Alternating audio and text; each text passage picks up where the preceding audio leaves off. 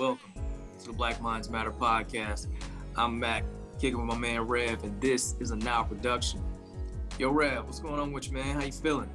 Feeling good, feeling great, feeling good. How are you? Yeah. All right. All right, that's what I want to hear, man. You know what I'm saying? Make sure you're doing well. Y'all make sure you go around and check on your peoples. You know what I'm saying? You don't get to see them all the time, especially the strong ones. Check in on them. All right, that was another PSA. You know, I just drop those every once in a while. Yeah. The strong ones, right? Like who checks on the person that checks, right? Like who?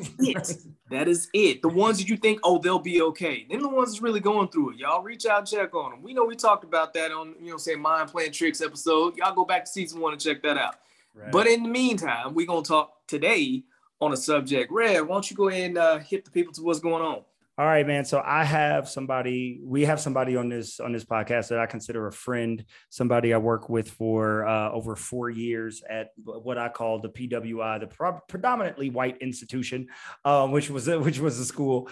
His name is John Thomas. John is, like I said, I consider him a friend. He's smart, and just so you all know, John is white, but he is not inflicted with the disease of blindness to race. Like that is it's annoying and things of that nature. But John and I've had several conversations about race relations in the United States and things. So I will introduce my man, John Thomas. Please get on the mic and let us know a little bit about you, and then we'll dive into what we're talking about today.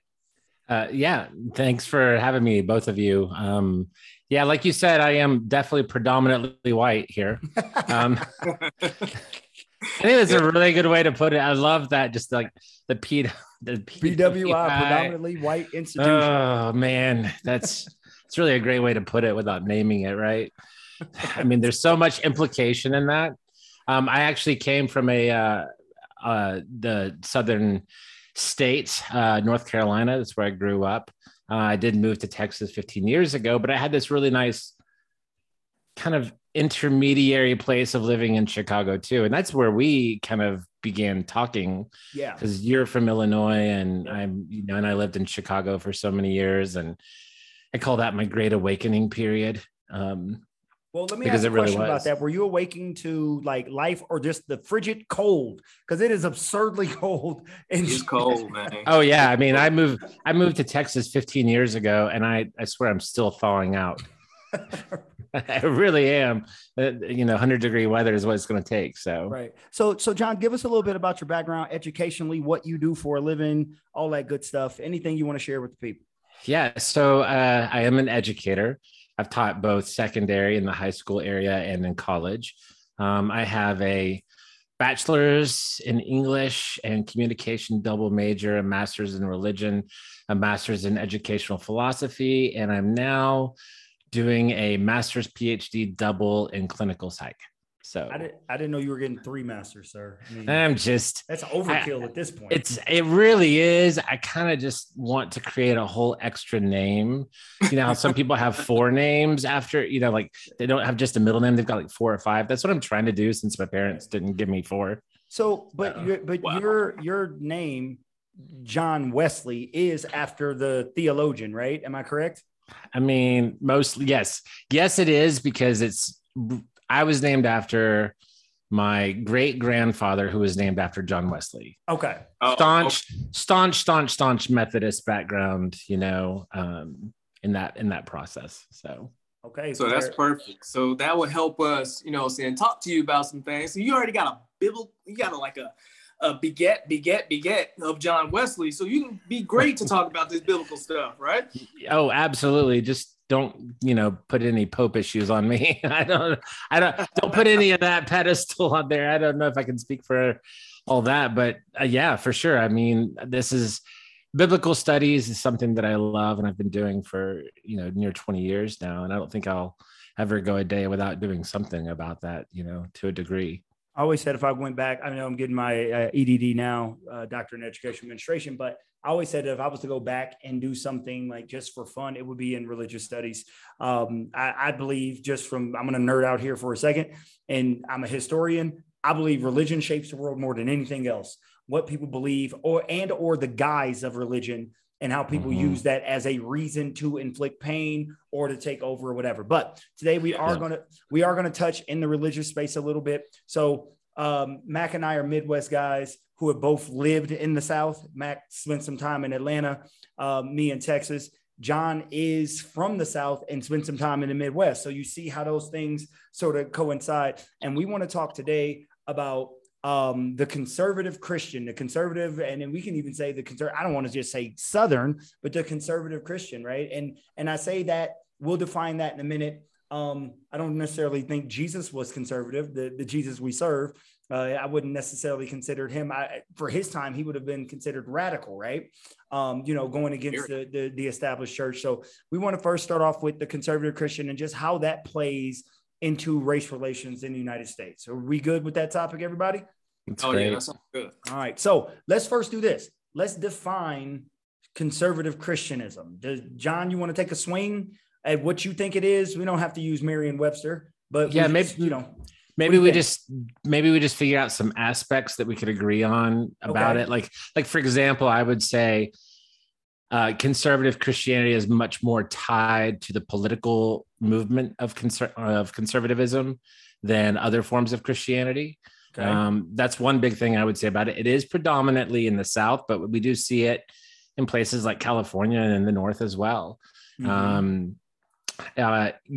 Here's something very interesting that I find about it. A lot of it you see coming from like a Baptist or a Protestant background, and yet you also have predominantly Black churches coming from those same denominational places, right? Like Southern Baptist is where I grew up, and a Southern Baptist, church in my hometown was very different than a Southern Baptist church in Charlotte, North Carolina, for example.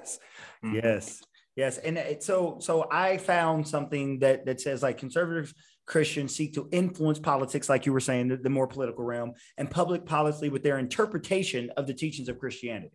Right. They're taking that and they're trying to mix the politics in with that. And like you said, it is mostly baked in the South, but it is starting to have its tentacles in other places in the United States. And it is, we use the Bible to govern that type of thing. And oftentimes, since a lot of people believe the Bible doesn't address racism head on, which I disagree. I think it does address racism head on, but a lot of people don't believe it addresses racism head on. Therefore, people will try to say, either they use the I'm colorblind doctrine or that, God doesn't recognize color, et cetera. And I'm like, but he made us. So if he doesn't recognize color, then why did he make me different? So that's so many scriptures to point out color and different people from different nations. Like, come on, people, what are you reading? But what I'm saying? I ain't mean to interrupt. Go ahead. Well, I don't know if y'all know this, but in the 1800s, a lot of British missionaries would actually take out the parts of the Exodus, the whole entire Moses story, because they did not want anyone to think about the idea of individual freedom. And then they would actually supplant that with making sure that they focused on, the parts of the New Testament that's like, hey, if you're a slave, be the best slave you're going to be. And, while also taking out there's no slave, no man, no woman, that, those same things. They did that adamantly. Yeah, they did that on purpose, too, to use it as a weapon. You know what I'm saying? We've been talking about this before. We haven't done a whole episode or anything on it. But, yeah, there is a slave Bible. And there's multiple versions, but most of them take out large chunks of the things that give you free will and say there should be no man or woman that are slave or anything to that effect. I know I totally didn't, quote it right, but go look it up if y'all don't understand what I'm talking about. It's there. So speaking of that, the Exodus story itself is a story of freedom and like, being free from bondage. And look, some conspiracy theories, don't say conspiracy theories. No, because I have heard conspiracy theories talk about this, but I was actually listening to Louis Farrakhan, and there's a YouTube, and he's talking about the Exodus, and we'll get to conservative Christendom in a second, and why it's taken out and how they, some people can use it as a weapon or whatever. But he was saying that, the Exodus was not necessarily a history. It's a foreshadowing. Right. It's actually talking about the story of African-Americans in the United States. Right. Because they are so closely aligned in the Freedom and Exodus. And when you were saying, John, that they take it out, there is a slave Bible. There's an article out right now in a news story about the slave Bible. I think one is on the exhibit in one of the museums in the DC area right now, where you can go and see it. And those parts were taken out. So back to the thing at hand. So how do we think, and I'll open it up to everybody, and I'll wait to give my opinion. How do we think, or what do we think, is the impact of Christianity and how it bumps against racism and the racial things that are happening in the United States of America? Like, what do we think its roles, the roles of Christian in racism? Like, I know it's sort of a broad question, but I just want to throw it out there. Just what do we think? I know it's not. You want to tackle that one first, because I don't want to jump out there. I want my guest to go ahead and have his space. Well, thanks. I appreciate that. Well, the first thing that comes to mind is, as I think we have to consider Christianity here, we want to consider it as a tool that has constantly been used to elevate the idea of white body supremacy. And I'm not talking just about, the sect of Southern conservative Christianity. I'm talking, this nation, we talk about how, America is founded on, biblical Christian principles. Yeah, it is. They used it to make, complete rectification of, or not rectification, but a complete authorization of their use of slavery, right? We see that. And in fact, it's really interesting because you I don't know, like the idea of, the Puritans are moving over, they're getting over here because they're trying to leave the exact same sort of thing. They're leaving this slave sort of process that they were put into between the Protestant and the Catholic fighting going on in England, right? And then you have all these rich men come in and they're like, well, how are we going to get these guys on our side? Well, let's give them a little bit of elevation. You're an indentured servant, but we are very different from these other people that we're bringing in. In fact, you don't ever see anything about skin color or tone until about the 17th century. And we were here 200 years before that, right? So they're talking about the people, the Irish, the German, the whatever. And then all of a sudden we see in the late 1600s or middle 1600s, white, black, and that coming out. So it's just a really interesting connection there. So just for a little more historical background, what John is talking about. So when people first came over, it wasn't necessarily things were more or less based on race. I mean, race existed, but it really wasn't based on race, more class, like rich, poor, right? But then a part of it was, how do we get the rich and the poor to fight amongst themselves? I mean, the poor to fight amongst themselves, make it about race, right? Make it about race. And then, of course, there was a lot of biblical principles used to justify slavery, which is absurd. We talked about that before with the curse of Canaan and the curse of Ham and all that, and they're like, well, Black people can be traced back to Ham and he was cursed. And it's like, that's not true. Canaan was cursed, not Ham. So like, you got to actually read it. And then the Canaanites were wiped out. So don't act like they Black people from the lineage of Ham were supposed to be slaves. It's all BS, right? But we just have to know that religion has used, the Bible and things. And here's the thing, we're all Bible believers, right? Like we, the principles of the Bible, at least I believe in the principles of the Bible. So I know that it is a misused tool. Like John was saying, like Christianity is a tool. I just think that in today's climate, you get those, and I don't want to say us versus them, but people use Christianity as a shield to either pretend racism doesn't exist. And, we're all brothers and sisters in Christ, right? We're brothers and sisters in Christ, but the world isn't treating us right. One of us is getting treated like a bald head stepchild here, right? And a lot of times Christians don't want to face it. So when I go to churches, and I go to either predominantly Black churches, predominantly white churches, or mixed or what have you, I don't hear anybody in the pulpit really talking about race relations. And I think it should. In Christ, right? In the church, we should talk about those things. It's just my opinion. What do you all think? Man, I have been fortunate enough to have recently, well, after I go back further, 3 pastors, white pastors, all 3 of those churches were predominantly white. And they got on stage. All 3 of them said things about racism, things about you know what I'm saying, color, and that God sees color, and we should see this more often now. One of them speaks more strongly about it, and that's what I'm with now. That's what we're, you know what I'm saying, he'll be on the show eventually. But yeah, it's great when you can hear that from the pulpit, from a stage where people are all paying attention to and trying to learn about God, learn about his information, his love. Oh yeah, and he loves Black people too. Oh yeah, he loves Indians and Native Americans. I hate using Indians because they were the natives here. He loves all people. Now, why don't you? He created us to be reflection or to show his image on this earth. Now, why don't you do the same things he was talking about? Oh, no, that's too far. That's what God can do. That's what Jesus does. I'm human. I'm just, no, look, people, why are you making these designations? Why are you changing up the rules about the things God has given us? The opportunities we have to come together as brothers and sisters. If you look in Revelation, you're talking about how all the nations, he was able to look out and see a multitude of peoples from all nations. And they were all there singing and celebrating.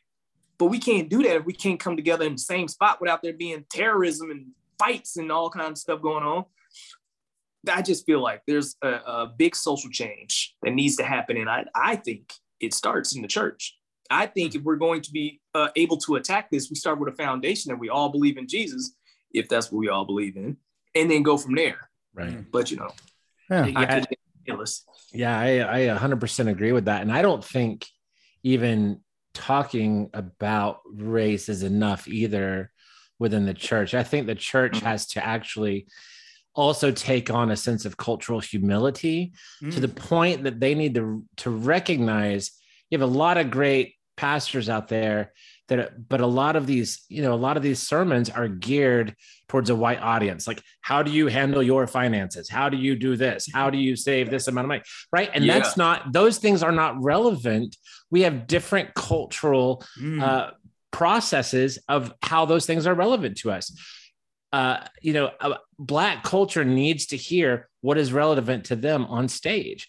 Why do we think that there are so many predominantly Black churches and then white churches? And, it's so cliche, like Sunday morning is the most segregated time. But why would you ever waste time going to a white church when literally everything coming from a pulpit just has nothing to do with you? It's all about white culture, even if they're not intending to do it, right? Right. It could be totally, open to that. But there's that need to say, we need pastors that not only recognize race, but say, we as a church are going to bring about a complete cultural understanding of each other as much as we can. And we are going to continue to do that and learn almost to a point that it has to be ecumenical. Does that make sense? Where we're thinking of that, even an interfaith look at it. So absolutely. No, I agree. I think it is becoming upon the pastors, right? And not just the pastors, but people of the church. Like, if Christians are who they say they are, right? These people who follow Christ and Christ loves all, then why are we not acting that out in our lives? And I think a part of that is what you're saying is, since church is so segregated, why is church so segregated? Well, because you aren't talking to me about things that are relevant to my life. Right. Yeah, right. But also I think this is something that's big as well. We bring our culture into church. So I've been doing religious studies in my classroom, and we are looking at Christianity, and not only Christianity, but Islam and things all over the world. And Islam in the United States does not look like Islam in Sri Lanka. That does not look like Islam in China, et cetera. So Christianity in the United States does not look like Christianity in Colombia, does not look like Christianity in Australia. Culture has a lot to do with how we praise and serve our God. It doesn't matter if it's a Christian God, an Islamic God, a Jewish God, or what have you.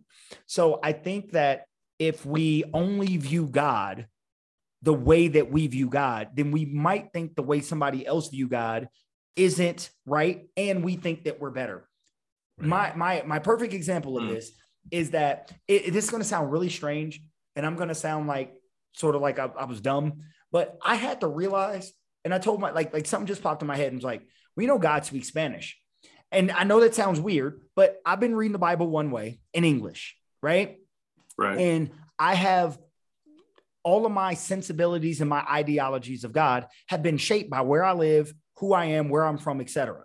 Well, people in other cultures, right? God talks to them too. But he has to meet them where they are with their cultures, their traditions, and their backgrounds. And I think sometimes we as well, I mean, Christians, fine. But I think a lot of times in the United States, what happens is we have this us versus them. We have it right. The way we do it is the right way.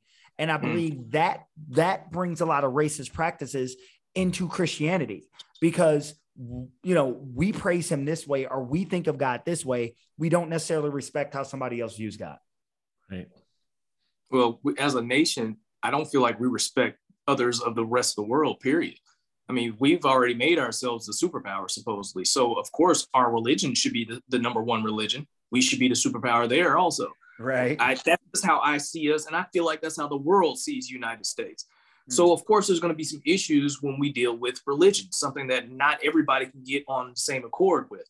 You can't just take Christianity to India, for example. You can't take it to some of these other places and it be seen the same way because they feel totally different. That's just their region.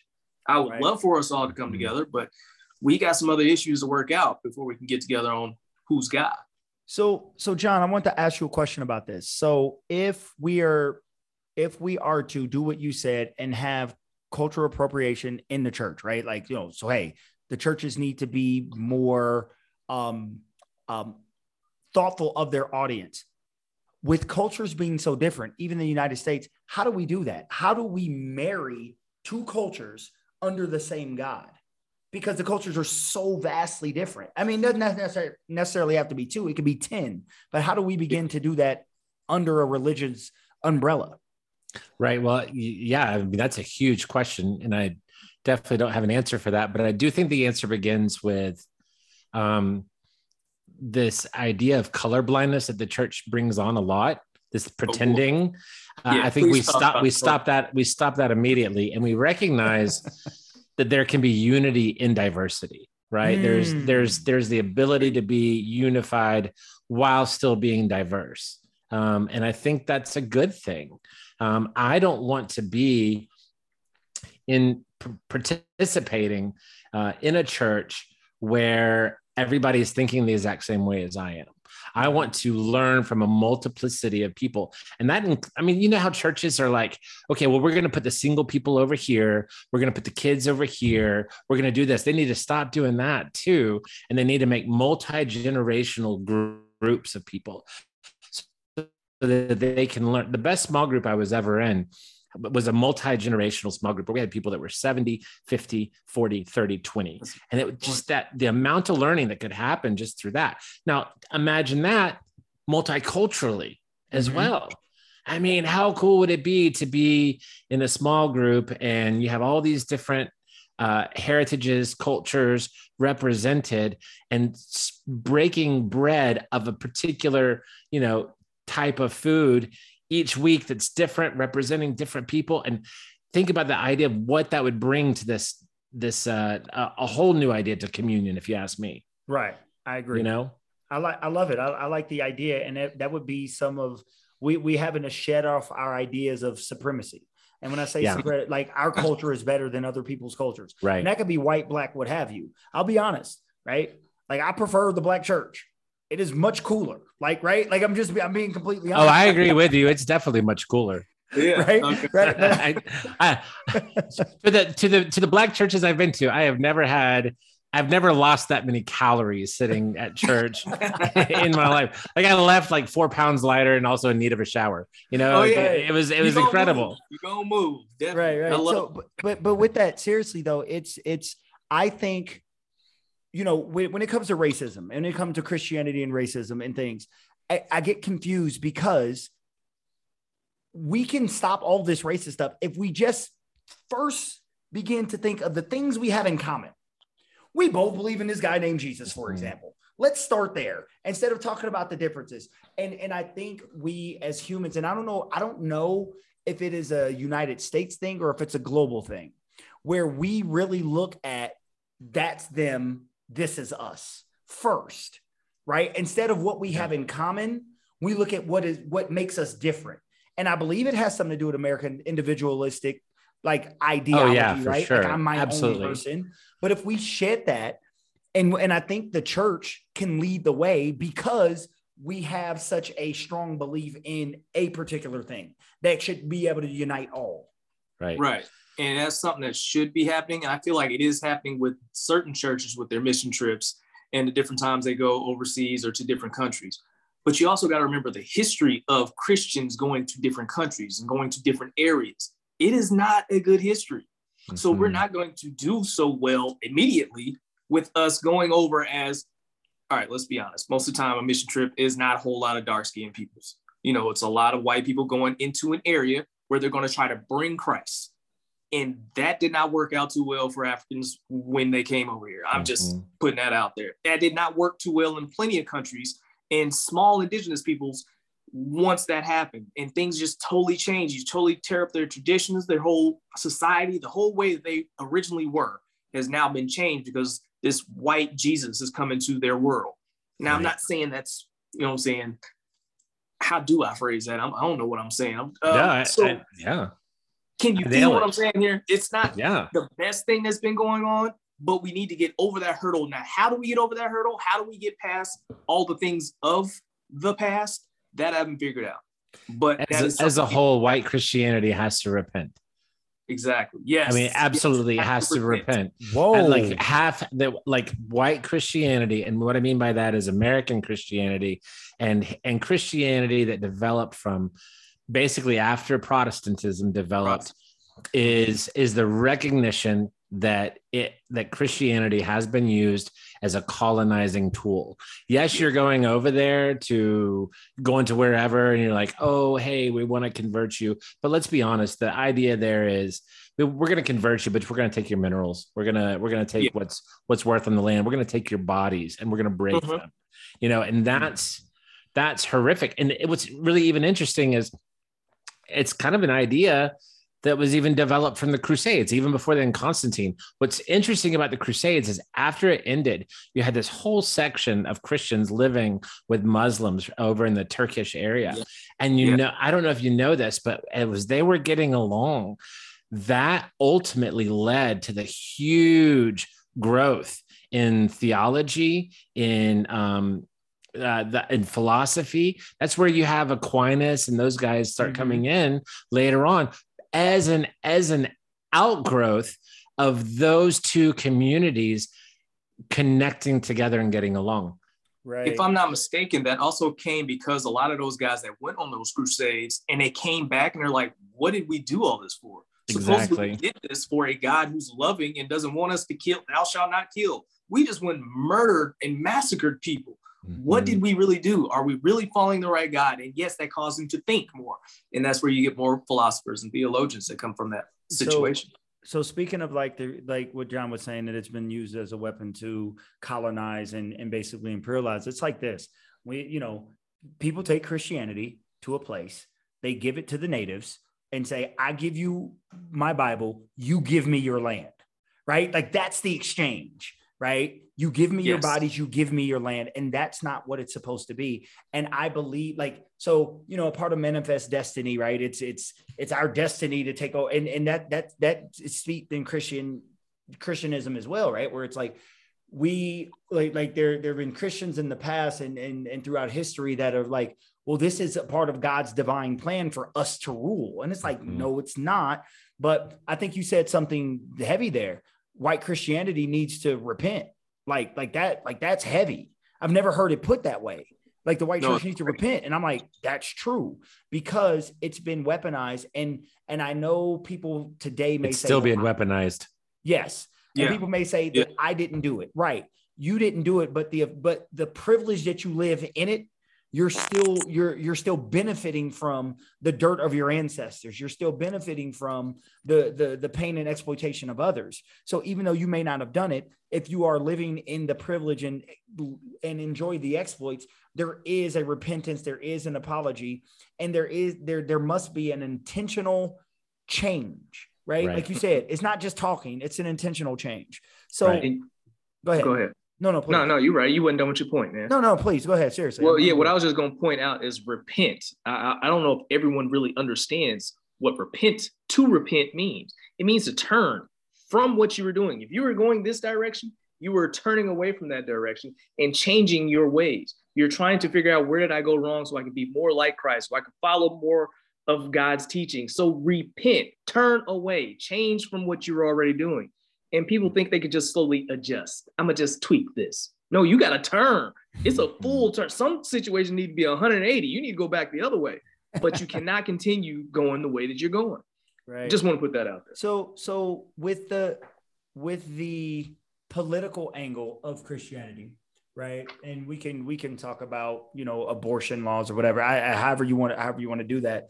How do we address those Christians, conservative or liberal, who believe that God or their Christian belief, let's say Christian beliefs, I don't want to say God, their Christian beliefs should be a part of political, not just jargon, but political policy? Like, what do we do with that? Right. Well, I mean, I don't think you can, honestly, and as a person that believes as much as I can to separate church and state, I don't think you can actually separate religion from politics ever. I don't think it's possible. Mm-hmm. But the problem with the conservative Christian movement is that it hides its racism behind morality. And that's a really big issue. And, you look at writers like Anthea Butler, who just wrote White Evangelical Racism, I think is the name of the book. I'm not sure. I might be wrong. Check it out. I'm not sure. But she was, I remember a line that she wrote. She says, in evangelicalism, especially white evangelicalism, specifically, racism is not a bug, it's a feature.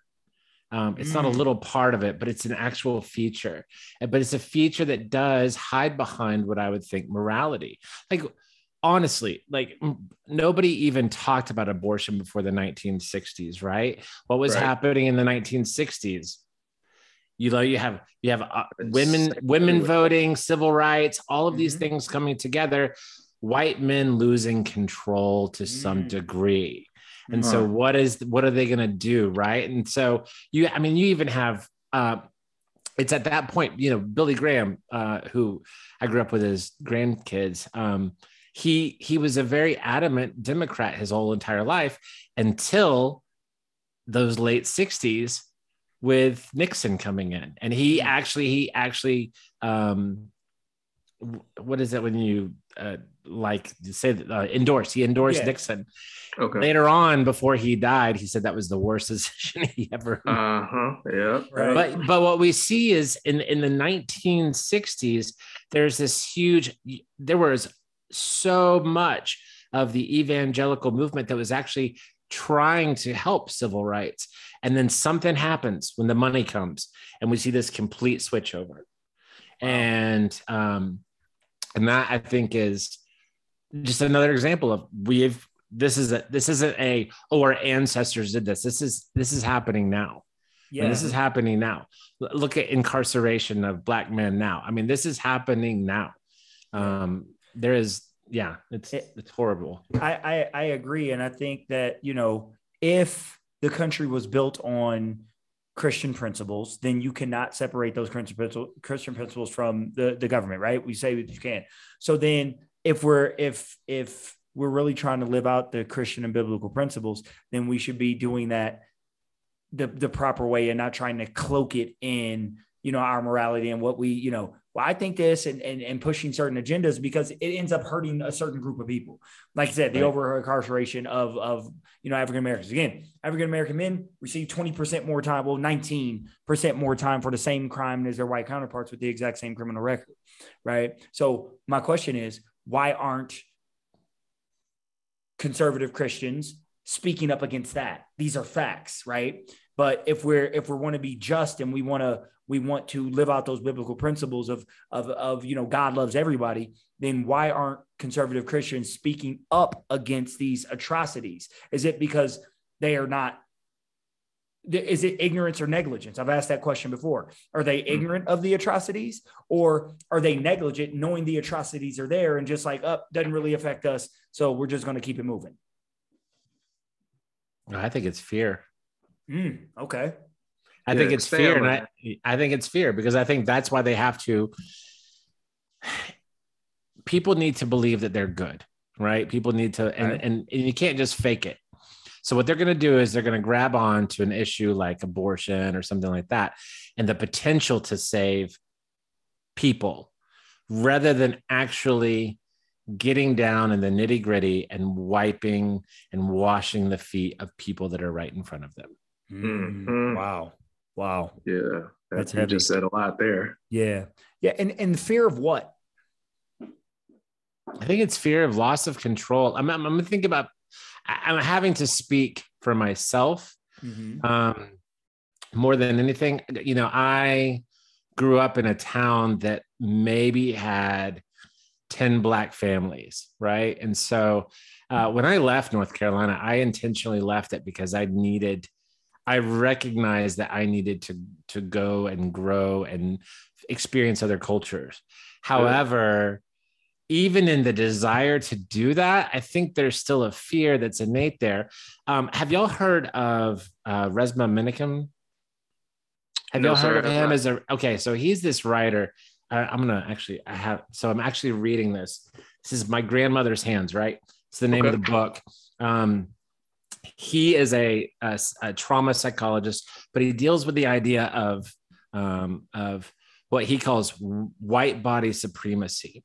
And he talks about how racism to him, it's weird because he's kind of a little bit different than the anti-racist movement. He's saying, let's think of it less as a mind thing, even though it is a mind thing. But we need to remember that our brain has 3 different parts. And our brain having 3 different parts, that lower end brain is that reptilian brain. And that reptilian brain immediately responds to fear before anything else, before we can think about it, before we can do it. And all instinctual. Yeah. Right. And it all does that. And so epigenetics, you know what epigenetics is? The idea that what has happened to generations before me, I am feeling their trauma in my DNA. Right. So that DNA has been encoded. So for you, slave ancestors that were down there, you have encoded into your DNA their response to trauma, as well as me as a white guy has also experienced a response to that form of trauma too, not in the same sense of trauma, but that trauma and that it's that bodied trauma that creates this sort of white body supremacy, more than so even the mind. Like somebody could, and this is where I think like all the people that I know that I love that are super Republican, super don't think they're racist at all and hate being called that. And I'm thinking, but it's there. We see it in the trauma. It's embalmed in who you are. Right. And that's the nature. And the only way we're going to begin changing that is if we begin with really fixing the nature of the trauma itself within the person socially. What do you mean by fixing the nature? Are you talking about people just need to go to therapy? Do we need to sit down and talk about it as a group? What do we do with that? All the above. I think the first thing that we have to do though is recognize, we were talking and I said repent, but the big thing to repent from is also that when you have manifest destiny, this is mine, this should be mine, should be mine. And then it comes to ultimate, corporate identity, where even churches now are corporate identities, right? And that means that the people that are going there are commodities, right? People that are going to the church. So we're talking in economics about people, right? Constantly. So this is just more and more falling down. So what we have to do is recognize that entire system is a corrupt system, and we have to say no to it. And instead of, and that includes recognizing that Americans' Christianity, that the focus on the individual salvation, that's fine, keep it, whatever. But also, what about the social gospel? What about the social gospel? How do we interact as a community? Like we were talking before, right? Like, how do we bring different groups together, unity and diversity? I think that's the beginning. So you said a word there like 4 different times, recognize, right? And I want to get to that. So how does one recognize his or her own stench of racism or whatever. We can ask men, how do men who live in a world, the male dominated world, how do we recognize it? Like what can happen? Because if the first step is recognition, because I'm not going to fix a problem that I don't think exists. Right. So if I don't think racism exists and I'm a white person, I'm never going to fix it. Even, if I'm a man and I don't think sexism is a problem. Right. So how do we get people to recognize more? Because to me, it's blatant. Like racism is right there, but people can look at the statistics. They can look at the way people are treated. They can just go up and down and they still don't see it. So how do you think people are just not wanting to recognize it? Or is there a literal blockade in their mind to where they can't recognize it? And if so, how do we go over that blockade? God, such a question. Right. There's a lot to that. Sorry. Yeah. I apologize, man. Okay. So I'm going to just once again speak for me and not as you are not the white representative for me. All right, we're not doing that to you. We've been in those positions. Appreciate that. Next time on the Black Mind podcast, sure. Thomas will speak for all white people. Yeah, it's funny how we get put in those positions that we're supposed to answer for all black people. Like, are you kidding me? I didn't live those experiences, but yeah. I'm going through the reverse tokenism right now. What's going on? There you go. That's it. Yeah. Right. What? No, for me, what I had to do is I had to sit down and eat with black people. Yes. Honestly, that's what I had to do. I had to take myself out of the comfort zone, recognize that I needed to, and I could do that. I did that, my own recognition, I would say, just wanting to see the world in a bigger place. Now, don't get me wrong, because I was full of racist jargon, microaggressiveness, everything, you name it. I mean, it's still a part of me, right? It's still something that I'm aware of. It's still something as I enter into conversations with anyone who's that's a person of color. It's still something that I kind of worry about. Usually, I just know, and I just ask for forgiveness later if there's something that does slip out or something that I don't know and I'm not aware of. And I have always come to the point where no matter what, even if I'm not sure that I understand that, I'm going to apologize. I'm going to ask them to explain it to me. And just honestly, that's been very helpful to me to just have a sense of cultural humility there to say, it's like a relationship with a loved one, right? It's not necessarily, it just, you can't go at it with, I'm right, and there's the only thing that matters is how I'm thinking, because everybody's got this unique perception. And I come from a very white perception, and I needed to enter into relationship. It's not going to be solved on Twitter. It's not going to be solved on Facebook. It's going to be solved by the touching of skin, by eating together. That's where it's going to be solved. So those are the worst places to try to solve it. I know he's going to hit you with a great one. I'm going to ask you a simple but complex question. You said you sat down with black people. Where did you find us? Chicago. Chicago. No, but I asked. Okay. But where are you talking about in Chicago? Yeah, I see where you're going with this. There's so much separation. Like we may work together, but we don't go home together. Right. So in what space, because we can't talk about this at work. Right. So in what space does a white person go out and find black people that they can sit and have a conversation with? Yeah, I would say all of that was the university for me. I think the university absolutely brought that to me. I ended up having an Indian roommate my second year in Chicago. I think he came from Nepal area, but yeah, I mean, just asking him cultural questions, really living with him in that process was a huge help for me. But that's even now the program that I'm at, right? So the program that I'm at for my clinical psych program is very social justice oriented, very anti-racist oriented, and not a lot of clinical psych programs have that yet, right? And so I am by far the minority. I'm one of maybe 5 white guys in the whole program. And so it is ultimately consistently there trying to enter into those conversations, even though I recognize that I'm going to be naive. I had a great conversation with a a Black woman who was in my group for a social cultural diversity class, and we were talking about different churches and stuff that we had all gone through. And it was very interesting watching, kind of the white people in the group talk about how we've moved from church to church to church, trying to find one that we really identify with. Right. And this Black woman, she's just like, well, every time I go into church, I'm having to negotiate my own space.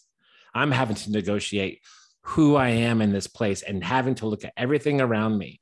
And I mean, here I am, midlife, and I've never thought about that before. There it is, a learning opportunity. And there's something about cultural humility in those situations that allows a person to learn from another. And I would have never done that if I hadn't sat down and had that conversation. That's interesting, because I feel like, for the most part, growing up, I grew up in a Black church. That's all we dealt with, Baptist church. And then as I got older, I was like, I feel like I got too old for the hooping and hollering. I got too old for the dancing in church. Still love the music. But, there's a lot of things that was about the Black church I felt like I was missing. Like, I need you to instruct. I need you to teach me. I need you to talk to me. I'm doing my own teaching while I'm sitting in the choir stand. So then me and my wife go out and venture out for white churches, just for a place where we can be fed, a place that's actually doing small groups and things of that nature. And I did catch myself in that position where I'm like, so how am I going to be viewed here? Am I really just somebody in a pew, or is this somebody, hey, we got one. Why don't we put him in this position? Why don't we put him out front where everybody can see we have Black people here? Hey, let's make this guy a deacon because we need somebody on the deacon staff. Hey, why don't we bring this guy and do this? So I understand that woman, what she was saying is, what is my position here? How am I going to be viewed? How am I going to be able to really worship? How am I actually going to grow in this position where I am one of 10, maybe, Black families in this church? That was interesting. I like that. So with that, how do you reach that person without putting a spotlight on them? How do you reach that person without saying, yes, I see you because you're only one of 5 Black faces I see out in the crowd, and still able to bring Jesus to them in a way that's not, I don't know, just totally disrespectful. I can't find the right word for that, but just in a way where it's not a crutch. Yeah, maybe you can explain my horrible question with your great answer. I think it's a great question. Okay. I think as I've matured in my Christian faith, I think when I was young, we have that, growing up, it always was like, who are you going to go do missions to? Who are you going to go do that? And I think I've just dropped that whole part of my faith off, not because I don't care about that, but because I recognize that the most change happens when you enter into anything with somebody, when you minimize the agenda, period, as much as I possibly can. Like, I mean, obviously we're all going to have some sort of something, motivation or whatever that does that. But it's always been vital for me to do that, because then when I'm talking to that person, I'm not thinking of things to say, right? I'm not getting to a point. Instead, I'm listening to their story. And that usually moves me, and that goes just for anybody individually. Hearing people's stories is one of the most profound things a person can do. And I think, the one thing that I've been really interested in and learned from these clinical psych classes is being a psychotherapist is not giving people answers. It's just listening to them. Yes. And that is huge, and it's crying with them, whatever it takes, right? Whatever it takes. It's the affirmation of the person. That's what people need, and that's what people want. And I think that's key. But then how do we do that, right, on a collective level as well? And that's a question we have to ask. How do we, like, as white culture, begin to listen to the story better? And I think it, once again, starts with repent. Yes. And I think you said something earlier about, I can't get the exact word you used, but it's like being aware and like humble that your culture isn't the only culture, and it's not that like you shouldn't be. There's an awareness, there's an awakening that has to happen on the individual level. And I think the fact that you went out to seek those conversations at your university, you go out and seek those conversations in your personal life. You know, I will just speak on behalf of a lot of Black people. Like, you shouldn't be scared of us. Come talk to us. We have opinions. We have thoughts. We have ideologies, right? So there's no way I'm going to learn more about women's rights, for example, if I never talk to women. And I'm not going to learn more about Native Americans if I've never talked to Native Americans. So the only way we can get this boat moving, we have to go and we have to be willing to listen. And I think this is something important. People have to be willing to be wrong. You have to be willing to understand that your entire way that you were raised could quite possibly be wrong. The thing that you listen to could quite possibly be wrong. So I know some people who are either atheist or Islamic or something like that. And I go into the conversation saying, I believe this, but just as much as I believe this thing is so, they believe this thing is not so, if I'm talking to an atheist. So, and I want them to respect the fact that I believe this is so. So I'm going to respect the fact that they believe this is not so. And now we can begin to have a conversation and I can gain their perspective. There you go. And I like the whole thing where you said that your parents might have taught you wrong, or their parents might have taught them wrong. I feel like that's awesome to bring up in these conversations, because a lot of people, like when Jesus talked to the Samaritan woman and she said, our people learned this. Our people were taught this about you guys, about the Jewish people. And Jesus nicely informed her, well, y'all was wrong. Y'all was totally wrong. Y'all was off base. Is there a way that we can have these conversations without upsetting people? Because he was able to get through to her. How can we get through to each other racially by talking about race in religion, race in church? Is it possible? Shoot. Yeah, it's just going to take certain leaders, I think, to really come out and do that in a way. I'm trying to think of, so, I mean, when it was me, I was like, what do I need to give reparations for? What do I need to do that?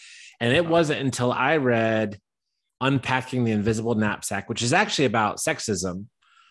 But then I was able to apply it to see the notion of privilege. And it was just like, oh yeah, holy cow, I have so much privilege. I am coming from a privileged place. And that first recognition that I was so deadly wrong allowed an opening to say, well, how else am I wrong? And that was an important step. Even though it hurt, because then I could think of so many conversations that I had where I had said the wrong thing. Like for me now, I think about ways that I've hurt women, ways that I've hurt LGBTQ, right? With certain things that I've said in the past. And that's just, it's a growing experience, and it's going to take time, but we have to do it. There you go, people. We have to do it. So people, examine yourself. Now, for the sake of time, because I'm sure we can continue talking with you, John, but we're going to have to close this up. People, I know you're used to us having real short chapters, but man, this was a good conversation. So hopefully we get to have John on again, and we'll go ahead and get this wrapped up. People, this was another episode, another chapter of the Black Minds Matter podcast. Of course, I'm Mac, my man Rev over there. Please, people, reach out to us. We ain't hard to find. Come check us out at Instagram. Check us out hit us on our email. The email, matter of fact, is the Nile. Oh, I just knocked over my mic. Sorry, folks. At thenile.est1981@gmail. And please search for us. If I missed anything, or if we missed anything, if you feel like there was anything that should have been said that wasn't said, contact us, reach out for us. Maybe we get those questions or your comments out when we have a later panel with a few other guests. But in the meantime, we're going to go ahead and wrap this up and talk to y'all next time. This has been another Nile production. Come back and join us, and we leave you as we always do with peace and love. We out.